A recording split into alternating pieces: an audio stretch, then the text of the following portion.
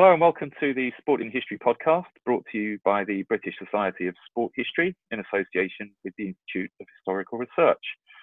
It's week 6 or so of the lockdown, so again, by the power of Zoom, I'm having a virtual chat with this week's guest, Heather Dicter. Hi, Heather. Hello. Heather teaches sport management and sport history at the International Centre for Sports History and Culture at the Montfort University in Leicester. Her research interests are the Olympic Games, international sport, diplomacy and international relations in Germany, Europe and NATO. And she's written a number of articles and chapters on the diplomacy and history of the Olympics, among other things. As we'll discover, Heather is a valued member of many organisations working in our field. And in recognition of this, in 2019, she received the ISPES Award for her work. And congratulations on that, Heather. Thank you. So Heather, we'll come to your research shortly, but I wanted to kick off by bringing our listeners' attention to a virtual event that we're both involved with that will be hosted very soon at the British Library. In fact, we had a meeting about it yesterday. Can you tell us some more about what that event will be? Sure. So on Friday, June 19th at 3 p.m. British time, we'll be having an event hosted by the British Library, and we'll be bringing together some individuals from the archives and library sector, along with some academics, to talk about kind of how, from the archive standpoint, kind of the types of materials that they've been collecting, kind of giving us some, as historians and academics, some tips about what they're doing. And then from the academic side, talking about, our research and how we use archives and different materials in our own research to hopefully help archives build up their sport collections even more. So we're really excited to bring together kind of two different groups within this field that we obviously work together quite well. And this will be a small virtual event in preparation for an in-person event next year. Hopefully we'll all be together in person soon enough. And so we're really looking forward to this. And there's especially going to be a bit of an Olympic and Paralympic focus as well with this event. And then again with the event in 2021 before the now 2021 Tokyo Olympics and Paralympics. Yeah, it's major things like the Olympics being postponed, but of course work that we're doing as well is all being sort of pushed off to next year. But I'm really glad that we can use the internet to at least have some kind of smaller event for people out there while they're sort of locked up in their houses and maybe a bit bored. They can come along and listen. Absolutely. And, we don't anticipate it being too long. We know people are getting a bit zoomed out, but we do hope to have participants from, around the world. We hope people will be able to participate across time zones and join us and ask questions and be part of our event. Yeah, and your involvement with Olympic history goes right back to your PhD thesis, doesn't it? It does. I mean, officially it goes back even earlier to my undergraduate senior honors thesis at the University of Michigan and my master's thesis at the University of North Carolina at Chapel Hill. But yes, it does definitely go back to my PhD research. I guess the real research that started to actually be published. Yeah, and I read a chapter that you wrote based on your part of your thesis, I think, which kind of looks at the sport reconstruction in Germany following World War II. How did the Olympics fit into that reconstruction process? So yeah, my PhD looked at how the three Western allies use sport in their democratization process within Germany and its rebuilding process and bringing Germany back into the international community and particularly through sport. And so, the three Western allies in particular really helped West Germany, excuse me, get back into the international federations as well as the International Olympic Committee and help make sure that Germany would be able to compete in the 1952 Olympics. The Western allies helped Germany get back into the international federations and the International Olympic Committee. And while Finland was really happy to have its wartime ally come and participate in the Summer Games in 1952, there was a fairly strong anti-German sentiment in Norway because of the wartime occupation of the country.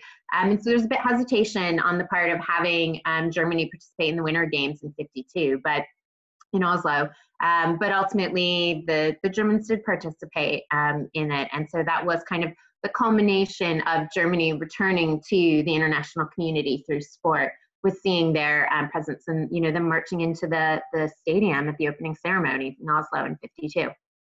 Yeah, and that process of reacceptance of the Germans into the Olympic movement went hand in hand with denazification, didn't it? Can you tell us how that denazification process happened? Well, it was a bit complicated of a process. It happened in each of the 4 occupation zones, but then ultimately in 49, it was a weakened process towards the end of the occupation, and then in 49, when all of the German national sport governing bodies were allowed to come into existence again, they weren't allowed to have national organizations during the occupation. And there was a real rush to form them as soon as the Federal Republic came into existence in the fall of 49. And a lot of the people who had been involved in sport before 45, sometimes going back as far as Weimar and stuff, but, some people who obviously had those connections even throughout the 30s with the international federations, the IOC, they did resume their roles, leading German sport, West German sport, and resuming some of their positions within the international governing bodies, including the IOC, Germany's 2 IOC members. They never were kicked out or they never lost their position. So while denazification happened at the ground level in Germany, and this idea of not having authoritarian clubs and any kind of organization, and sport was very much this idea of seeing, now you can have clubs and they can be democratically run, and this is a great place and way to teach Germans how to be democratic. In the end, with the international sports, people who had the connections. And so we did see a return of individuals who had been involved in sport all throughout the 1930s. So the IOC is one of the key operators in sports diplomacy, but you've also looked at the underbelly of the organisation recently in your article for the International Journal of the History of Sport, or the IJHS, and the role of corruption in the bidding process for hosting games in the 1960s. And I was shocked, I tell you, at some of the practices that took part in trying to lure the Olympics to their towns and cities in 68. Can you tell us some more about that article? Sure. That was actually a really, kind of fun article to come up with. So I've been working on this larger project on the bidding for the 68 games in international sport in the 60s. And I started realizing as I was doing this research that's very much on NATO and the Cold War and bidding for the games, that I realized there were these other ways that the bidding process for 68, the Summer and Winter Games, was being reported in the newspapers, and that things that we would very much consider corruption, it's illegal by the IOC standards today, and was maybe-ish not so much supposed to be happening back then, but was being reported on in the newspapers as this is just what's happening and what people are doing. And so it was kind of this, I presented it for first thing at NASH when we were in, I think it's when we were in Colorado. And it just kind of was like this side version where I'm using all of these same documents in the book that I've been writing and using them in one way, but then it was this way of using the same material for this other article and realizing that, we do need to rethink, like, when did corruption in the Olympic bidding process start? Because, and is it really corruption when it's being openly written about in the newspapers by the newspapers supporting the bid committees, by the other, countries criticizing the other bid committees, and, that one's going to get a leg up on this, but everything that was happening, it was just, it was kind of this other article that then came about with the same documents that I was using in a different way. So it was kind of really fun to have that opportunity. Yeah, I thought it was a really interesting comparison that you made between corruption or perceived corruption or potentially corrupt practices and the use of performance-enhancing drugs, and how concepts of what is clean or what is dirty changes over time. And so, yeah, as you said, something that we think of in the modern day, like people just throwing free trips to all of these people who are making the decisions, just was reported on as just, oh yeah, we've got some guys in town from so and so this weekend in Salt Lake City, or no, sorry, Lake Placid, wasn't it, that you were talking about? I just thought that was a really interesting way of looking at it. Yeah, and and I think with the Lake Placid one, the newspaper only came out, once, twice a week. Obviously, it is a small village. It's still a small village today, and obviously the local population, there was a lot of support. There was also some, I don't want to say anti-Olympic movement, not like we see protests today, but, there was some criticism at times, especially, we need to spend more money on this. And yet they wrote about the local members. Anytime they went abroad, it was they popped by whomever the IOC members were in that country, trying to convince them to vote for Lake Placid. Why they went to the French committee members when France had a town bidding for the same games, because back then the host countries still voted. They didn't have to sit out those rounds, as I've seen from the final votes. Yeah, but they're still like, well, maybe, vote for us, or if Grenoble doesn't make it, vote for us. Obviously, that didn't really work in Lake Placid's favor. But yeah, so it was really fascinating to see how just open it was, these conversations, and having to think about these things a little bit differently. Yeah, I really enjoyed reading that one. But you've also looked at the role of FIFA and sports diplomacy, so it's not just the Olympic organisations. And again, this was looking at the role of sport in the Cold War, wasn't it? And this is for a new book, I think, that's coming out this summer. Yeah, so I have an edited book. I'm the editor of it, and I also have a chapter in it, and it's called Soccer Diplomacy. It's coming out with the University Press of Kentucky. So I think it should be coming out in August, which is very exciting. And so not only my chapter, but a lot of other chapters in it look at FIFA, sometimes the other different regional confederations, regional or continental federations, and sometimes it's country-to-country relations. But it is the world's most popular sport, and there's a lot of different ways that it's been used within diplomatic purposes all across the globe. Yeah, it really is the global game, isn't it? But your own chapter looks at East Germany and the way in which we've talked about the way in which West Germany was brought back into the international fold. The East Germans really saw soccer as a Trojan horse, didn't they, for getting into international organisations? Well, it was all of sport. With West Germany accepted as Germany, it presented a real problem for the communist East German state. And they used all of the sport federations as well as the IOC to try to gain recognition, and especially with sport, with flags and national anthems and an emblem on somebody's jersey, then, that it really was, they thought they could get de facto recognition from other countries around the world. And sports where the International Federation had recognized East Germany caused problems, and FIFA and soccer, and then UEFA, with as the European Federation, really caused problems, and it was a bit more complicated when then the same country was applying for, or trying to, the teams were trying to qualify for the Olympics, when the Olympics still had the two German states come together and compete as a unified all-German Olympic team. Which kept becoming even more acrimonious in the 1960s.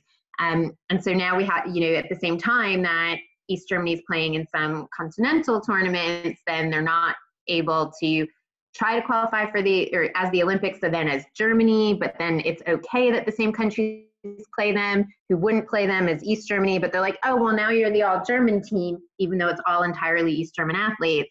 And so it was really complex to navigate that. And for I think the average fan kind of, wanting to see certain games or have an international game played, for it to be canceled for political reasons in some contexts, but then not canceled in others, was something that was hard for the average kind of soccer fan within the continent to understand and to see. And so it did cause a lot of problems. Yeah, and the East Germans really used that as a propaganda tool as well, didn't they? So NATO banned East German athletes from travelling, I think, to NATO member countries. And so the East Germans would talk about this as being an oppressive practice, wouldn't they? Absolutely. So, and this is where the problem was: is NATO was supporting its West German member, so all of its allies, and especially after the Berlin Wall went up in 1961, they didn't allow teams representing East Germany as a country to then travel to them. And so this wasn't just soccer that was impacted; it was actually quite a number of sports. And this is where then an all-German Olympic team could try to qualify for the games, even though it was all the East Germans, because they never, for team sports, they never took the best athletes from both sides of Germany to make a team. They would play against each other, and whoever would win between the two sides, that side then represented the all-German Olympic team for the Olympics, or the Olympic qualification. And so it was really complex in that as the all-German Olympic team, they could go to NATO states, but as an East German national team, they couldn't. But then, for instance, a club team from East Germany could go because they're not representing East Germany. They're it's that city or that club. They did have to, not play the anthem, or were told don't, wear GDR, DDR on their uniforms at some point. So yeah, it was tough. Yeah. So that book will be coming out this summer then. Is that right? So yeah, so the soccer diplomacy book will be out in August, assuming that all goes well with things being printed and shipped. And you're also the reviews editor for NASH's journal. That's the North American Sports History Society, isn't it? Their journal of Sport History. What challenges are you facing in that role during the era of the pandemic? So I have to say that the scholars who had already agreed to review books for us have been wonderful. We reached out to them end of March, beginning of April, and just asked if everyone still was able to review their book that they had agreed to. They were still able to, wanted to, and just asked them to let us know what a reasonable deadline was. And everyone got back to us really quickly, and everyone was still willing to do so. Usually suggested a deadline sometime in May or June, and some of those reviews have already started to come in already. So that's been really great. We're okay for having book reviews in the next issue or two, which is really nice. We have held off asking people to review books, especially as everyone's kind of finishing up their semesters and grading right now. But we do have a nice little list of books that we will be seeking reviewers for over the summer. But we are obviously being cognizant of additional challenges and responsibilities that individuals have in the current situation. Yeah, and as well as that kind of side of your working life, you also you're involved with another project that our listeners might be interested in, which is H Sport. Can you tell me some more about that and what that involves? Sure. So H Sport is part of the larger HNet, or Humanities Network Online, and as being part of HNet, H Sport is the network that is specifically for sport studies, sport humanities. There's quite a lot of history content, but it's also, philosophy, sociology, anything really under that broader sport studies, sport humanities umbrella. And it's a way to connect scholars from all across the globe.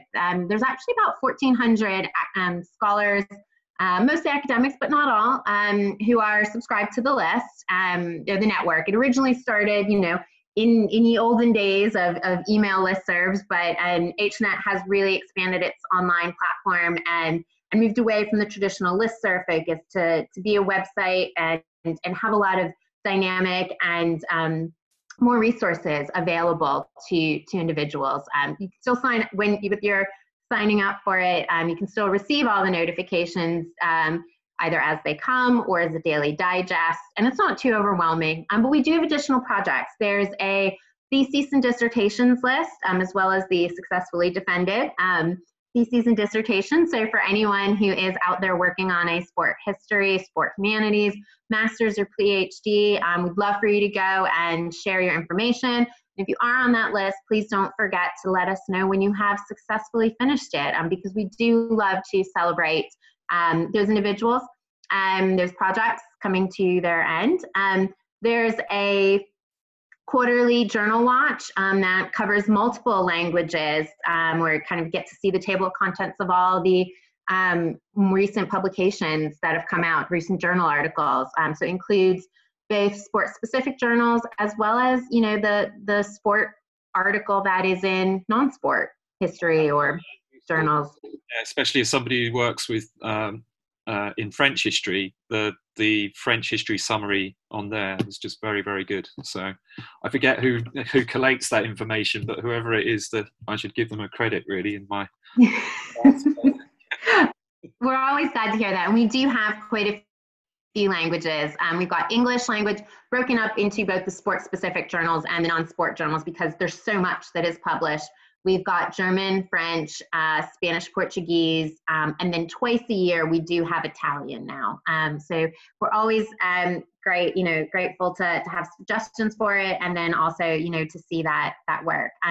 We also have a teaching initiative of syllabi, where people have shared their syllabi from different types of classes, modules that they've taught, so people can get some ideas, help them out. Obviously, we're coming up to the time when people are either preparing new ones or just thinking about revamping it. And that's a project that we do hope to expand as well, and also include different assignments, because it's great. We don't need to reinvent the wheel every time, and there's some really great examples that are out there, and to have them to use for inspiration is really, really awesome. So if you Google H-Sport, you can find us, and if you are not currently a member, you just have to create an HNet account and then ask to subscribe to join the network of H-Sport, and we'll approve your membership. Yeah, it's really straightforward. And you were telling me that you were working on something else that's coming out this summer as well. My monograph itself, not this summer yet. Well, still, I'm finishing it up. But yeah, so my chapter that's in the edited book on soccer diplomacy is part of my larger project about, and as well that corruption article too comes out of my larger project on NATO, the Cold War, and international sport, especially the bidding for the 68 games. And so that monograph, I've been working on it a long time. Moving states and countries a couple times kind of slows down the research and writing process a bit. But I'm hopefully just finishing up some of the revisions, and hopefully we will see that book in late 2021, perhaps. That's fantastic. And yeah, good luck with finishing that off and getting it done. Thank you. And thanks for spending some time with me today, Heather. It's been a real pleasure to talk to you. No, thank you. I've really enjoyed it. And, for not only for H-Sport, but if anyone is interested in reviewing any books for the Journal of Sport History, you can just go to journalofsporthistory.org, and under the menu tab, there is one says book reviews, and on it, there's a really, really short form, where like your name and email are 2 of the 5 questions.